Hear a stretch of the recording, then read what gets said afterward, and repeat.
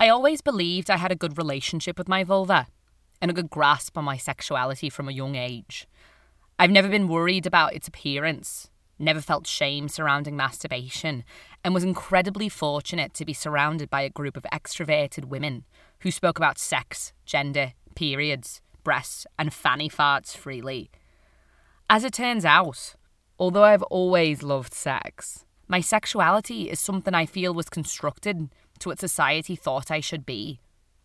I learnt to play my part and fit the mould, and in doing so, I learnt to ignore my own true thoughts and feelings up until early 2020. My best mate went travelling last year, and I missed them more than I should.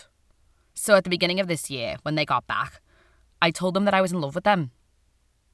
I took the leap into the unknown, and it was entirely the right decision. It's amazing how much all areas of your life fall into place when you've returned to yourself. I'm queer, and I'm so happy to be able to be open about it. I'm in an incredible relationship with the love of my life, and as a result, I'd say my relationship with my vulva is evolving and has improved. My confidence has grown, so much so that I thought, fuck it, I want my vulva cast gold.